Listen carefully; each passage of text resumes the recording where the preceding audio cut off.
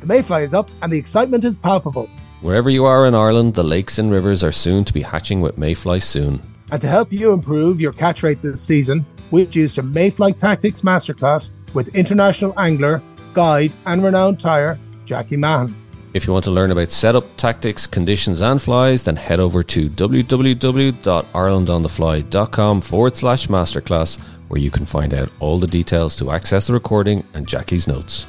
If you want to catch that difficult fish or try out new tactics, then this masterclass is for you.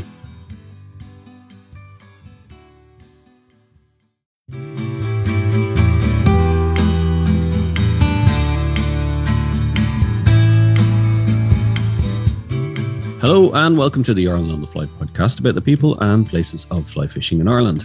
The 2022 salmon and trout season has come to a close, and so for this episode we are doing a review of the brown trout lakes around the country to find out how the fishing has been, what the conditions were like, and most importantly what the catch numbers were on the different waters. Paul Burke is a name that many of you might be familiar with through his 40 plus years with the Inland Fisheries Ireland, as well as his monthly updates to Trout and Salmon magazine. And we thought, who better to give us the roundup on the Irish fly fishing season just gone? And we begin with Lough Sheelin.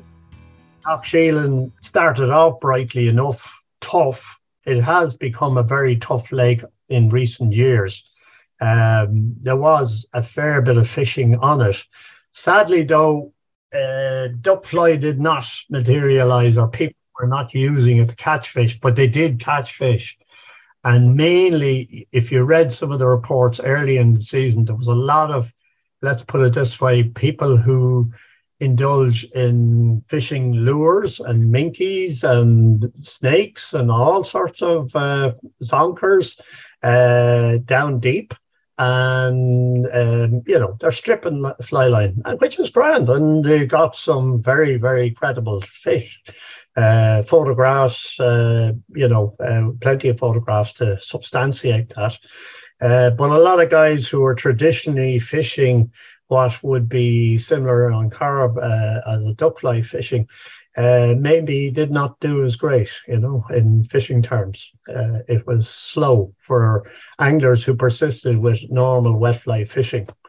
But certainly people who would use other tactics like going down deep certainly struck gold, and there was a lot of, fish in the 4 to 5, 6 pound, 7 pound bracket taken that way. And it's really phenomenal, Paul, isn't it? It's really phenomenal, I should say. Yeah.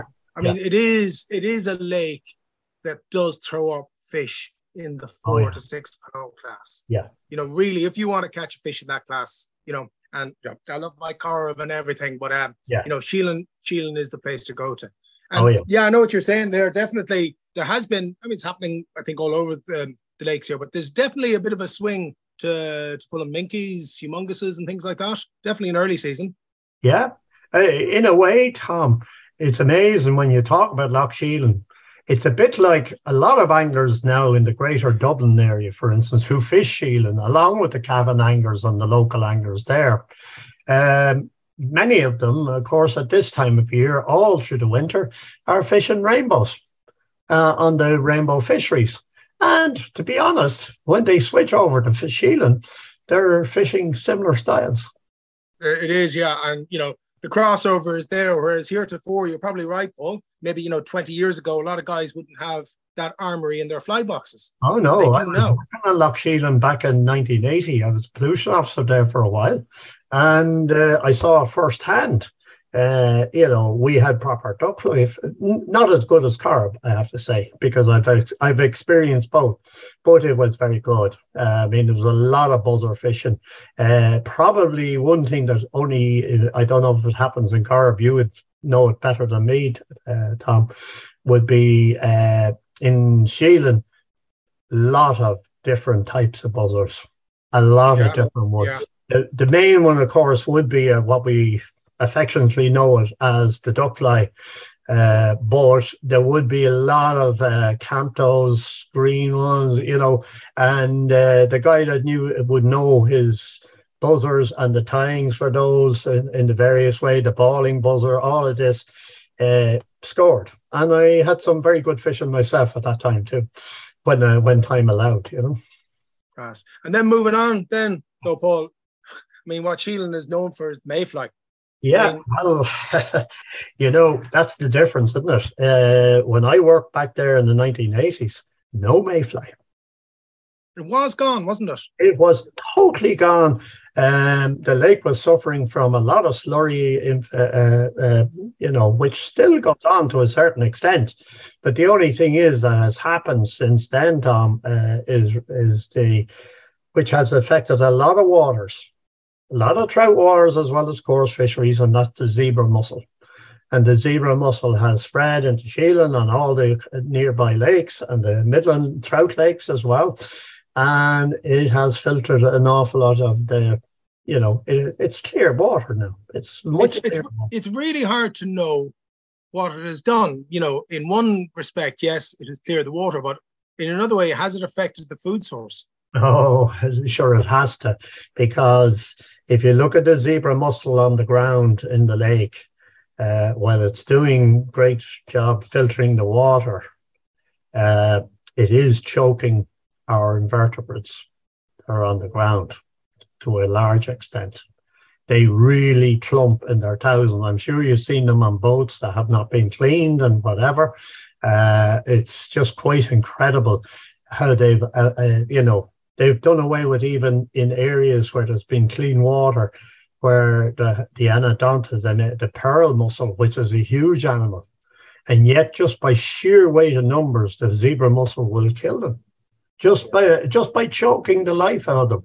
And sadly, that has happened an awful lot of fly life in our Irish waters. Do you think it has affected the mayfly yet?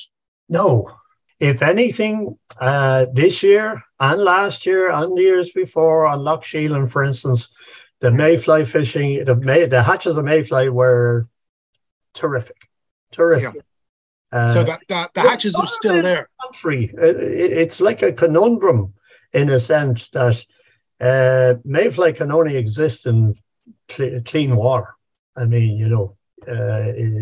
it's they are the first thing to go if there's any sort of bad pollution in a lake. But there was a difference, a huge difference this year in the year 2022 on Lough Sheelin. The mayfly was scattered from due to weather patterns. During it, there was a lot more cold spells, and it made fishing very difficult. Last year was a huge difference. Last year, the angling conditions were good, and people had phenomenal fishing. Some people had phenomenal fishing. But even though that was happening, and people were having extraordinary success at times, this year it was tough. It was much, much tougher. Now, the big ones all were caught. There was fish up to 10 pounds. I caught on. Was there actually? Was there? Oh, yeah. I know of at least 3 or 4 9-pound plus, and wow. I know. Amazing. Amazing.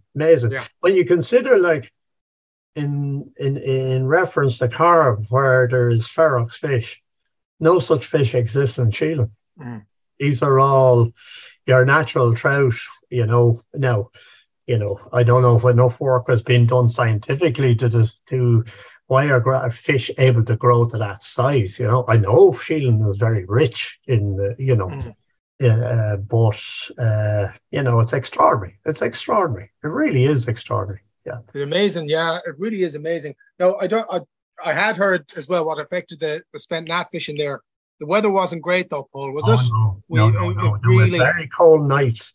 Most of the spent gnat fishing is evening fishing, for most part. And sadly, while daytime temperatures were okay most of the time, there was a lot of wind at times, and it was cold winds. It was cold winds from the Arctic, and certainly it made conditions very, very tough. I mean, I know good anglers that went out there, had bags of fish last year, and this year they were blanking all over the place. They were seeing hatches of fly and falls of spent, but sadly, I don't know whether fish just were not coming like they were to the fly. There was, you earned your fish, and people who got them, they were the lucky ones, but there was an awful lot of blanks. But generally the fishing, mayfly was tough, very, very tough. After that, then, Paul, how was the rest? Like, because, often hear about this. I'll tell you. Good stage fishing on Sheelin. There was some better fishing on Ennill during the mayfly. Yeah, I was going to touch on that. Yeah. How was Ennill for? Yeah, Ennill produced some patches of fishing. For the people that know, there's lads there that fish Ennill over the years. I know some of them, met some of them, and they're very secretive. But let's put it this way: they were doing okay, and they were turning nice fish. Maybe not in the same size range as Sheelin, but let's put it this way: four-pounders were common enough during the mayfly to those who knew how to fish it, and that's the problem. And tell me this: does Ennill still get a decent mayfly hatch? Or did it this year? It suffered the same problems as Sheelin. It had the cold nights, etc. The falls of Spent were poor, but actually the fishing to the green fly was not bad if you were in the right place at the right time.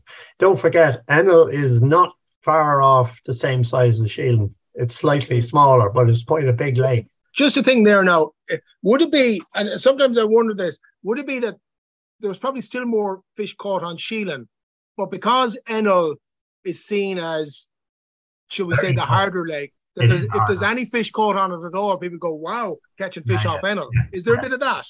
There is a bit of that. And, unfortunately, we live in the time of Facebook and the push telegraph and the whole lot.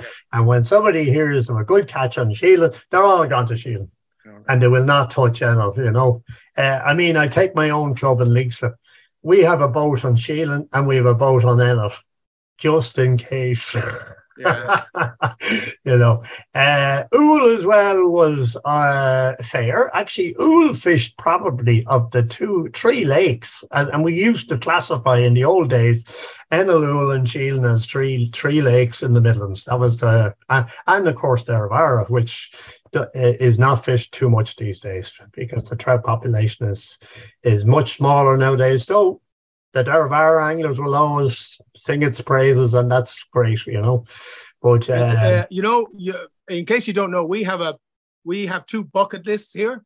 Yes. Oh, right. Okay. So we've the real, the big bucket list, like places like Patagonia and Iceland. Yes. Then we have the small bucket list. Yes. And on my small bucket list is to catch trout off Derravara, because I remember reading about Cecil Gibson in one of the anthology books. So, and I'm catching a load of fish when it was still fishing well. So, yeah, Derravara is on my small bucket list, okay?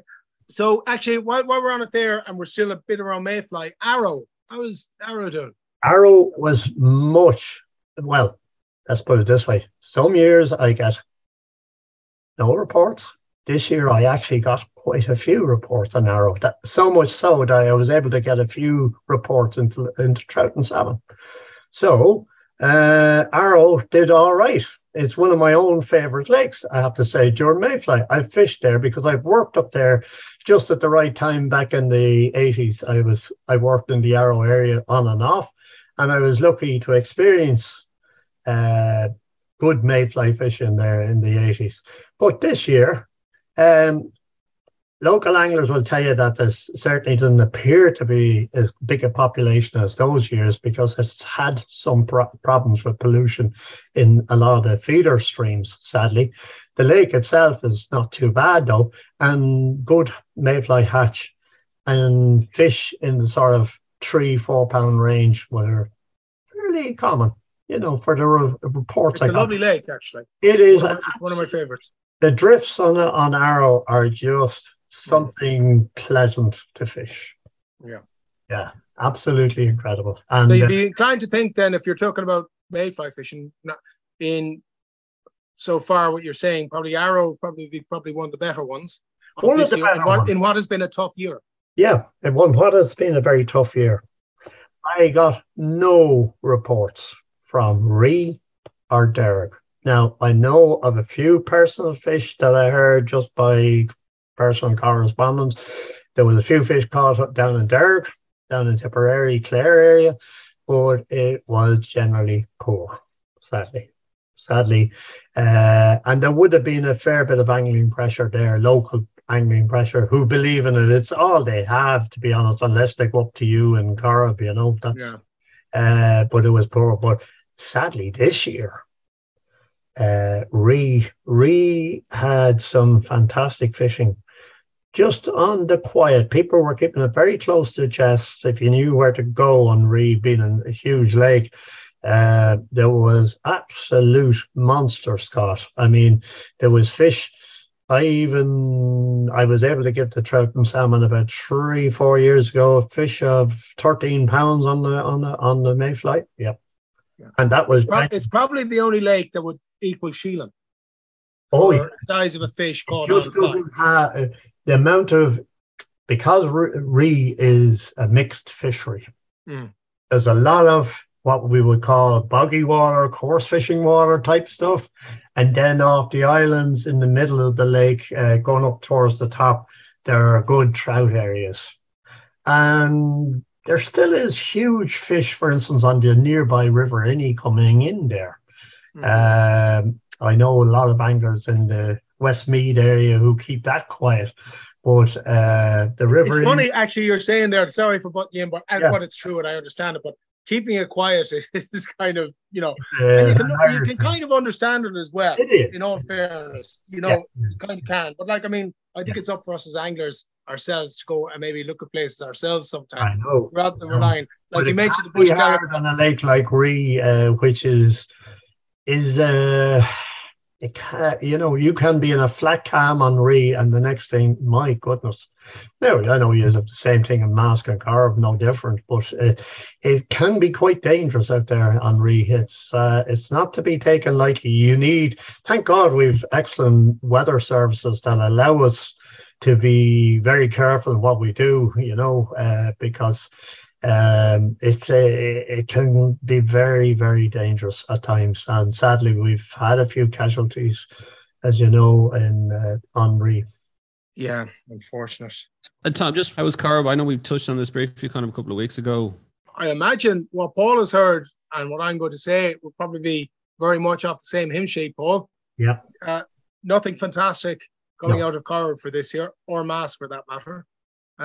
So if I was to say to you what my view in the lakes was, Mask fished very well to wet flies earlier on in March and probably April, and then bar for a couple of days sometimes in May, it just became tough from then on to the end of the season. Corrib had little flashes when the weather was right up until May. A reduced hatch of buzzers. It's very interesting that you thought that about the zebra mussel. I do wonder, 15 years ago, we had fantastic buzzer fishing on Corrib. Fantastic buzzer fishing. That would last 3, maybe 4 weeks. Doesn't last near as long now. And it was basically the camtow buzzer. Whether the zebra mussel has an effect on that, that's a complete other story. But definitely, the buzzer, the camtow fishing, wasn't as prolonged. If you hit the hatches right, you could have, and there was some excellent fishing. Mayfly was tough. That was it. Mayfly was tough, and for the rest of the season, it was tough. Yeah, and that's been the general thing I've been getting everywhere. It has been generally tough everywhere. There was flashes here and there, as you quite rightly say, Tom. There was periods there in the summer that Oul came alive for a week or two, But sadly, it comes back to the same old problem. We heard it only this week from the EPA, our water quality. And in our line of work, number of flies on lakes and rivers is way down. I mean, we look at flies, for instance, that Peter Driver and his gang are tying now to show us a different way of fly fishing on rivers in the main. Now, he does cover lake fishing as well, but, our fly life on lakes and on rivers has dwindled because of our water quality everywhere. The number of olives, you look at the old books Tom, and look at all the different times for all the different forms of olives that appear on all through the season. They're not there anymore. They're not there anymore. You know, I mean, I was laughed at on the phone the other day, about a month ago, when I rang and it said, I said, no olives at all this in September. No, not to be seen. No, and that was terrible because our lake olives were a huge. We waited for that in August when the fishing would normally get a bit more poor in our lake fishing. Yeah, we always had the olives to fall back in September period. On most of our better lakes, we had hatches of olives, but sadly, that's not anymore. It's you know, and it's the same in river. I mean, we're going down. We're using beaded flies now to get the flies down to the fish, because their bottom dwellers are just not coming up. Well, the flies aren't there to bring them up. You have to go to where they are. Very rarely. Oh no, it's not unknown, but it certainly is rarer than it used to be. Tom and Paul, can I ask you? You know, you both used the word tough for the season. How does it compare in terms of toughness in the last 10, 15, 20 years? Like, how do you... In one of the poorest years. Yeah, it would be, yeah. I'll mention it quickly, is I did get regular angling reports from Lough Conn. The only problem there was, while there was fish regularly enough caught on it, the number of rod people actually fishing there from, traveling and catching lots of fish, minimal. I mean, the local anglers are getting a few fish all the time, but... So are you saying the number of rod days will be down on Conn? Yeah. Oh, yeah. Compared to the old days. I mean... the numbers. Conn would have been good for giving reports as well at one stage. And it was good this year. It was good this year, Tom. I mean, I got good, accurate reports, but you've got to look at several things. Things go together. When I started fishing Conn back in... I first trout fished with the fly on Lough Conn in 1970. And Dublin trout, I was only out of school, and Dublin trout would go over there and still are going there to fish against the Lough Conn anglers. It's a tradition going back. I know that match. Years. Yeah. And they still do it. But the number of fish that they catch is very small, both on Conn and Cullen. But and they had mayfly, but not of any great, nothing to write home about. But there's 2 hotels gone there, and I remember those full of anglers there who were taking a break from salmon fishing and actually fishing on Conn just to do something different, Can I ask you, Paul and Tom, on this as well? Is how do you balance, right, between, you want to tell the truth, right? Things are tough, right? The numbers aren't there, the fly life isn't there, whatever, right? But at the same time, you want to, expound the positives. Oh yeah. How do you get that balancing act? Because I presume, I know there's plenty of anglers out there, you hear them all complaining, they're not telling the truth, they're only, exaggerating for their own sake or whatever. But like, it is a tough balancing act, isn't it? Between... I ask a simple question, the truth I only wish. Are all fishermen liars, or do all liars fish? Right? I know it off by heart. Yeah, but it's what you said, Dara. I mean, but of course there's always going to be a bit of exaggeration, a bit of embellishment. I think, it's renowned for it, but I don't know. I mean, Paul, you're only getting reports. You can, and same with myself. You're only getting reports. I mean, basically, you're the messenger. Yeah, but you can't make up stuff, and I never have, And okay, I might have been accused many times of, you're only telling the good news, you never tell us if it's terrible, And I suppose I could be sometimes guilty of that. That's I'm not going to say that the whole, I just don't put it in. That's there was weeks there that went by and absolutely nothing happened, Yeah, so nothing went in. Nothing went in. You know, that was a sign of time, sad times. You know, it is. I'm sad to say. I go back to what I said to you a minute ago about the water quality. It is. Until things improve. Well, it's something you said there about the flies, and I always bring it up. And I remember growing up, and when my dad would ever come down from Dublin, he would have to clean the windscreen halfway down. Yep. In a summer evening, and clean his headlights. He would actually clean his headlights as well. With all the flies, any summer evening, your windscreen would just become a mass of dead flies. You do not have to do that now. Never have to do that. No, I've done enough evening fishing everywhere in the Midlands and wherever, and coming home in the dark, going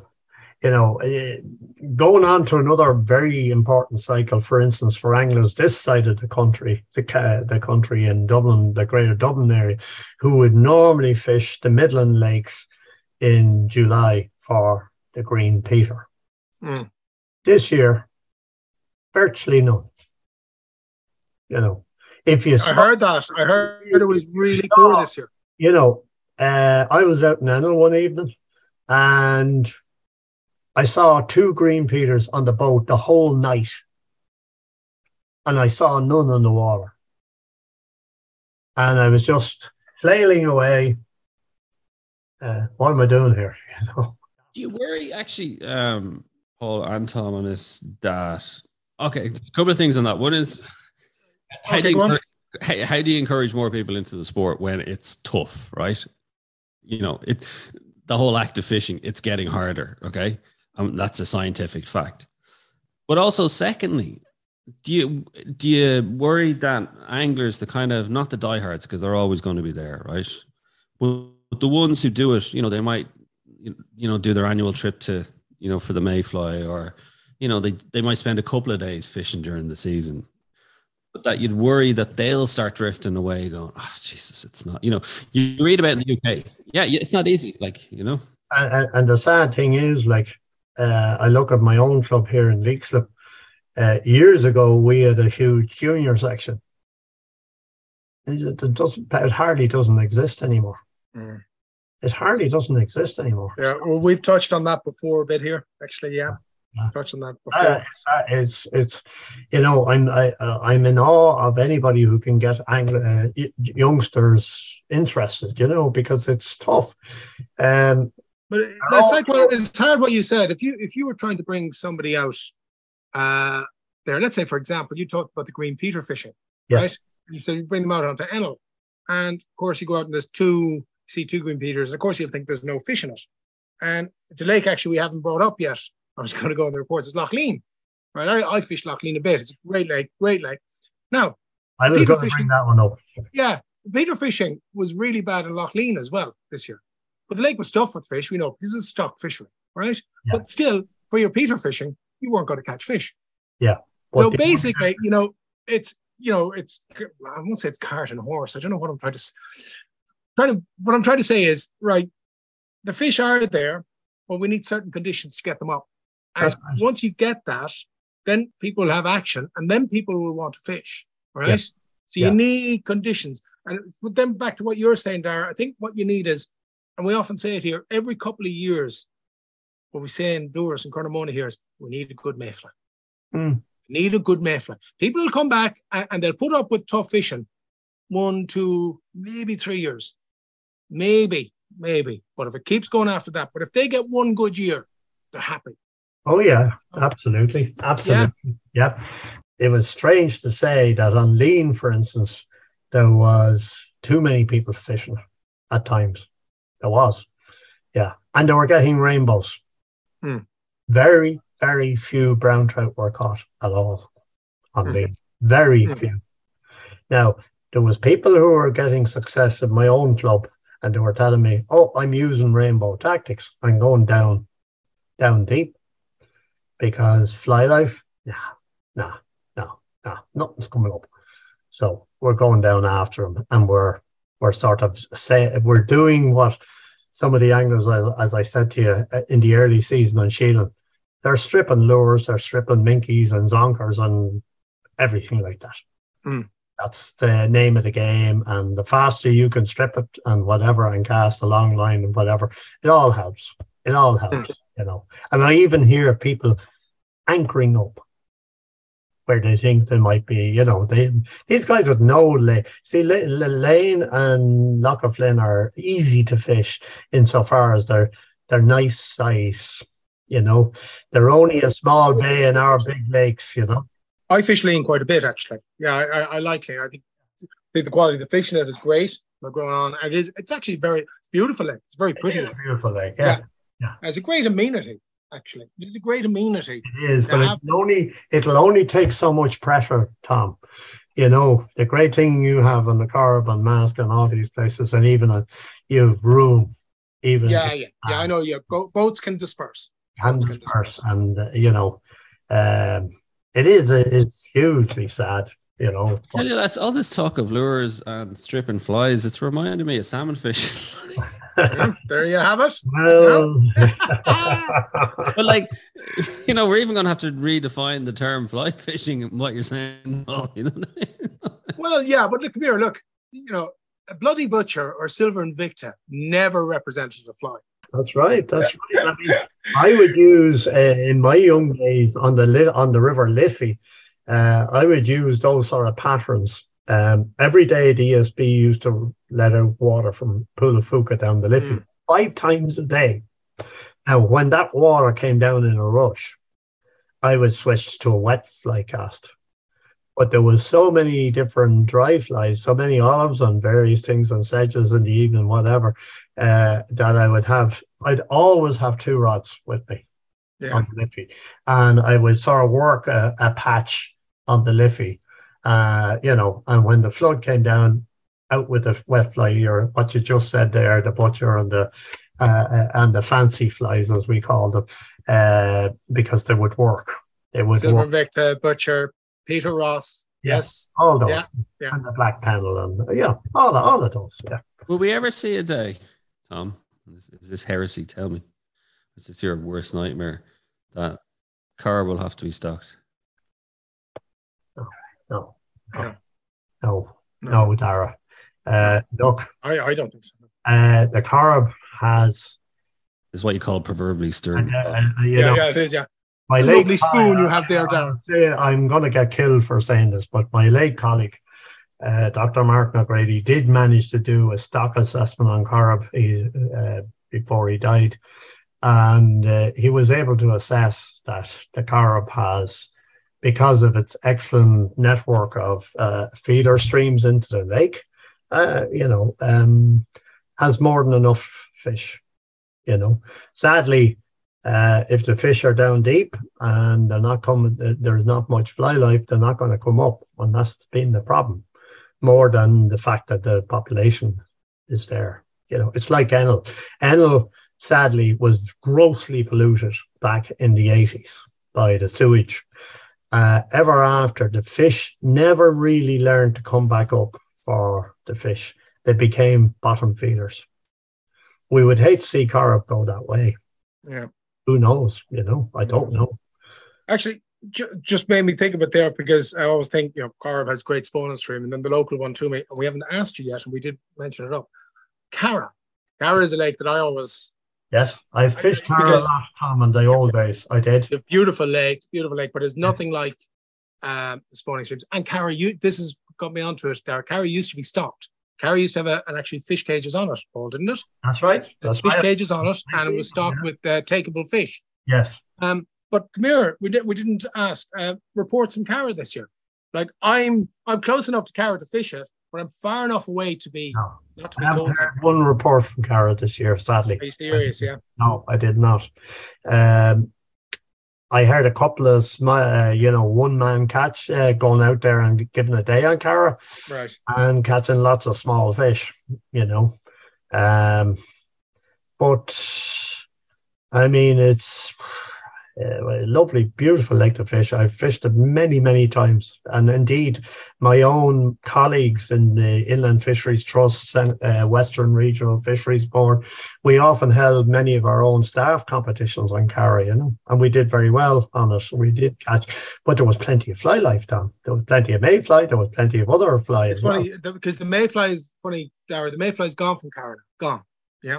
Gone. It's gone since the mid-90s. I was lucky enough to fish it, and it was the first time I fished it for one of the last mayfly hatches, and it was phenomenal. I'd never seen anything like it. It was something equivalent like what you'd hear about Sheelan, where the place was just carpeted with it, and I've never seen it on it since.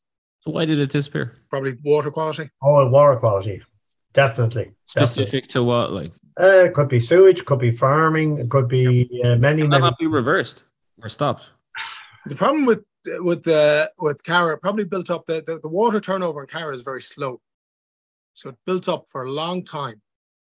Like the inlet, the inflow and the outflow to Carra is minuscule, as opposed to Corrib, which is huge. If ever you stand on the bridge at the Salmon Weir in Galway and look at the amount of water going out, you'll just realize, God, that's coming out of Corrib. Carra is completely different, and I'm right in saying this, Paul. It built up over time. It has slowly. I was lucky enough to be working there and fished Carra in the really good days of the late 70s and 80s. Yeah. And the mayfly fishing was phenomenal. I actually remember putting up casts of 2 and 3 mayflies on a cast, and often taking in 2 fish at a time. Yeah. And I'm not, wouldn't be of the same caliber as you, Tom, in terms of, but I'd be okay. I'd be all right. I'd catch a few fish in my good days. Yeah. But no, Carra was a very exciting lake. The fish may not have been bigger, as big as other places, but great fun. Great fun. Grant, I think I'm just thinking of other lakes than Carra. That's a pity about it. Do you usually ever get reports from Melvin? Yes. Yeah, Melvin. In fact, there was quite a few reports, and I know that because Melvin and the nearby River Drowse, I don't write those reports for trout and salmon because a local man writes them there. But I know Melvin was not too bad. Right. Fair Sonahan fishing on it. It was. It hadn't the worst of seasons, certainly. It was pretty good brown trout fishing. I heard quite a bit from Melvin this year. I just kept an eye on it, and certainly it was more lively than what we experienced elsewhere around Ireland, to be honest. There seemed to be fly life, which was that was good. Yeah. That was good. You never did the reports then for Ern, of course. Ern wouldn't have been. No, I did not, because, as I say, that was, I was under DEFRA or something. I would get reports, mind you, from the Locks Agency, Boyle and whatever, in my days writing on salmon and trout fishing. And those days, they would give me the salmon returns, all right, for the lots of that. Last lake I wanted to ask you about. Yes. Do you ever do much? Because I think it's one of the most beautiful lakes in Ireland to fish in, Lough Lean and Killarney. Oh, yeah. Did you ever reports there? Would you be doing much? Or? I tried. Salmon information and sea trout fishing information seemed to be okay. That was fine. I used to get that fairly regular. But when it came to the brown trout fishing and Lough Lean and the other lakes there, it was kept very quiet, And I even had the pleasure of fishing with some of them, and I said, gee, the brown trout fishing here is not bad from what I've seen. Smaller fish, but it can be really good. Yeah, it can be really good. Yeah, I did experience a couple of good days on it indeed myself, which was it was lively enough. Yeah. Paul, you mentioned trout and salmon there. Yeah. You must be a thankless task compiling the reports. I can only imagine the amount of chasing you have to do. Yeah, but it's a two-way battle sometimes. Most of the time, I'm scratching. I'm here with a notebook and I'm taking notes, as well as getting, of course, assistance from my former colleagues in the IFI. I started that off myself back in 1989, and they're carrying it on. They're still taking reports where they can get them.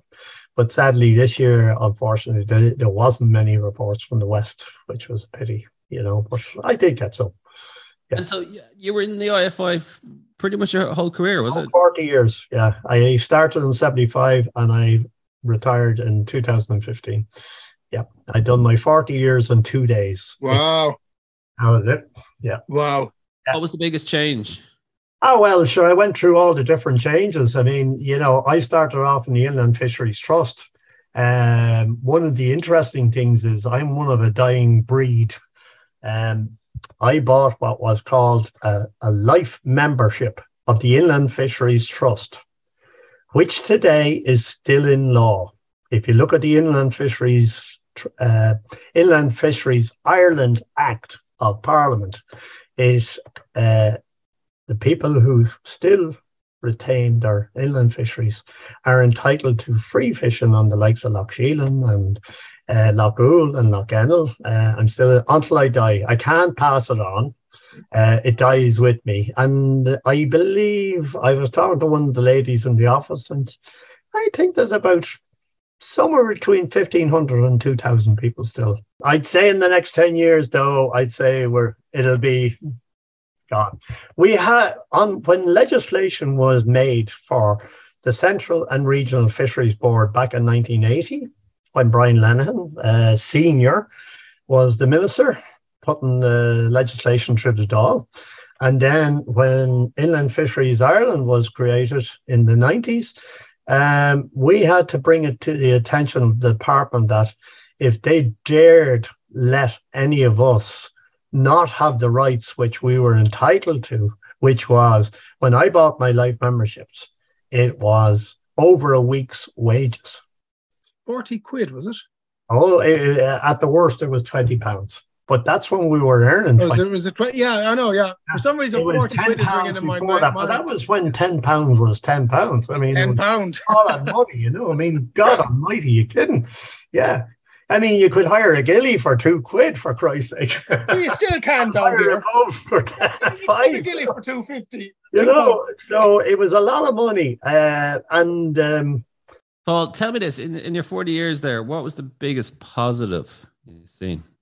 I suppose until the 1990s that we had staff. There was people out doing development, there was people doing research, and there was people doing protection. Now, sadly, nearly all staff now in Inland Fisheries Ireland, in the various offices all around the country, they're only doing protection, which I would claim is poor. It's not it's certainly not what was envisaged in the Act, that we're doing little or no development work, very little. And is that just a budget issue, you think? Oh, it's a budget issue and a manpower issue. There's not the man, as I said to you, there's only 2 people now working the whole Lough Sheelin, You look at the value of that fishery, to the state, in terms of visitor nights, bed nights, whatever, it's still, well, it might have had a very, very tough year this year. A lot of people still come to fish it, even from abroad, You'll always note that if you work in the lake or are fishing there, you will note there's a fair cohort from across the water fishing it, during the mayfly period, Yeah, I actually fished it a week ago in October. Yeah. This place was closed. Actually, it was, it's great fishery. It's a great fishery, But there's really, it's like what you say, like when you hear staffing levels going down to that. So, And when you consider, Tom, what's sad is, while we've talked earlier in our podcast about zebra mussel, there is still a lot of pig farms around Lough Sheelin that need constant monitoring. Those streams where all these fish spawn still need to be cared. As much as Carver and Mask and all the other fisheries, all these places, you've only to look at the EPA. All these have deteriorated because there's been a lot of house building and a lot of the sewage treatment plants in all our towns, all around the country, are not up to task. Basically that. There's been a fair bit of other pollution, but not in the same category. The number of houses going up everywhere in all the major centres has contributed to overloading of sewage works, etc. And again, it's that fine balance, though, isn't it, Paul? That development is needed, but at the same time, see, I'm sure politically, planning system in this country is not exactly up to the scratch. When it comes to looking at all these things that would prevent the building of houses. Yeah. But you were telling me before, sure, you did survey nearly all the lakes in Connemara. I mean, like we could go on for hours. I mean, particularly me and so because when I got my first car, Paul, I just started with O'Reilly's book and just drove all over through Connemara in my Opel Kadett 619 OIM. Yeah. My blue Opel Kadett, and with my 3-piece rod in 3 sections on the back seat, and just went to every place. And some of these places.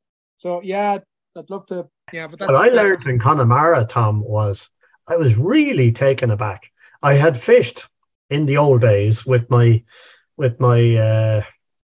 Kingsman Moor flies for sea trout when there was sea trout in Connemara in their droves, and I enjoyed that in the 70s. And then in the 80s, things started to go a little bit awry, and then in the 90s it was collapse. But I was lucky enough to do it, to have that, to enjoy that. But what I didn't know until I surveyed the lakes in the middle 80s in Connemara was the range of lakes.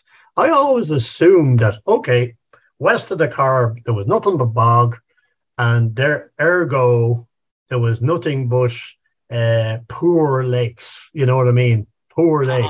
But in the middle of all this, near Clifton and various places, were these rich trout fisheries, and I couldn't get over. I went into these places. I said, hold on. And then I could see it was back to the Suck, because the Suck showed me so much. I learned so much. There was raised bog right to the banks of the River Suck. But what was underneath that? Pure limestone, pure chalk. So the pH in the River Suck, as well as these other lakes in Connemara, was actually quite rich, even though not all. There was, when you take the lakes near the 12 bends or the 12 pins in Connemara, they would be slightly poorer. There would be, the pH in those would be slightly poorer, and the trout would be consequently smaller, but often were very good salmon or sea trout fisheries in their days, as they were. So you've got a great mix, but lovely place. Well, you have a lifetime of stories and memories and insights. Yeah. Tell me this, our final question to you. We ask this for everyone. Yes. What was your most memorable fish? Oh. Oh, gosh. I know. Actually, it'll bring me to one other. I would say my big trout last year from Mask. But then this year, that was doubled last month. I presume both of you have seen the fish. I have actually, yeah. My God. Now that's a fish of a lifetime. Yeah. It's a fish of a lifetime. Believe it or not, I wrote a story about the fish to go into December, to be told by my editor in Trout and Salmon. We had that story in the November issue. I haven't collected my November issue of Trout and Salmon. The captor of the fish actually put it to Trout and Salmon, sent a photograph and the whole story. So the editor, she said to me, the sub-editor in Trout and Salmon, she said, we won't carry your report in December because it's already been in the no, my big trout. I've never caught a trout that big before, a 10-pounder in Mask, which was wonderful. But, give us the backstory to it. Yeah, tell us about it. There is we're really talking about fly fishing, and it wasn't caught on the fly, I'm afraid, which is a pity. Yeah. Actually, what was the highlight for the trip? Well, the trout, of course, was a huge personal milestone for me. I caught a mid-double pike on Loch Carn on the fly on the same trip. My goodness. I know this is heresy to maybe some of the people listening to this podcast. To play that fish just behind the old Pontoon Bridge Hotel, it was the most exhilarating fish I've ever... I have I've caught brown trout in the fly to 5 or 6 pounds. That's fine. But, you know, they were all memorable. Of course they were memorable. Every one of them were memorable. Of course they were, you know. But that pike was just, you know, when you see your rod and it's bent in under the keel of the boat, it's getting a bit exciting, you know. It has an adrenaline. I've had the pleasure of catching salmon on the fly up in Con, actually, years ago. Yeah, I've had a few on the fly on Loch Con in those days, you know. But fantastic stories, Paul, and memories and insights into it. Let's hope for a better 2023. Oh, yeah. Absolutely. I think Paul will agree with me. There was periods this year that this extraordinary weather we've had this year really had a bit of an impact on some of our fishing at different stages.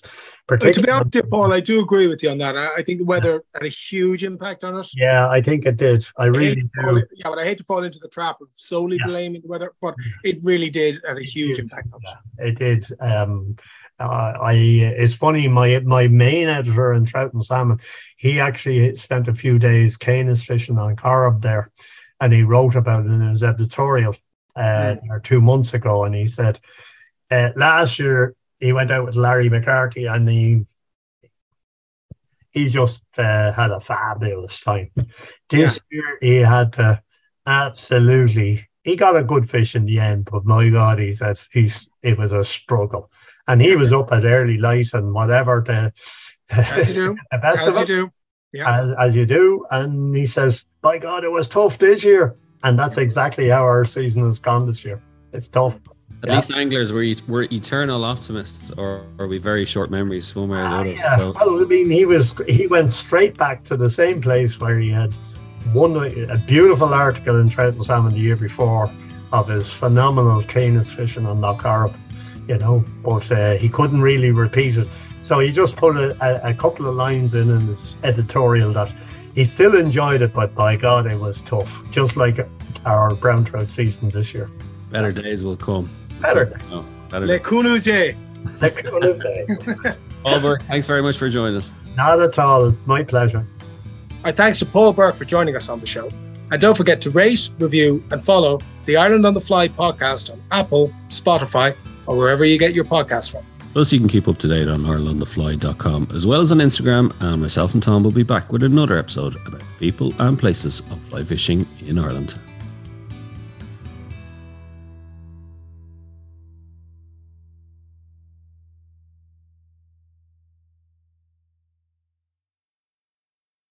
The mayfly is up and the excitement is palpable. Wherever you are in Ireland, the lakes and rivers are soon to be hatching with mayfly soon. And to help you improve your catch rate this season, we've used a Mayfly Tactics Masterclass with international angler, guide and renowned tyer, Jackie Mahan. If you want to learn about setup, tactics, conditions and flies, then head over to www.irelandonthefly.com/masterclass, where you can find out all the details to access the recording and Jackie's notes. If you want to catch that difficult fish or try out new tactics, then this masterclass is for you.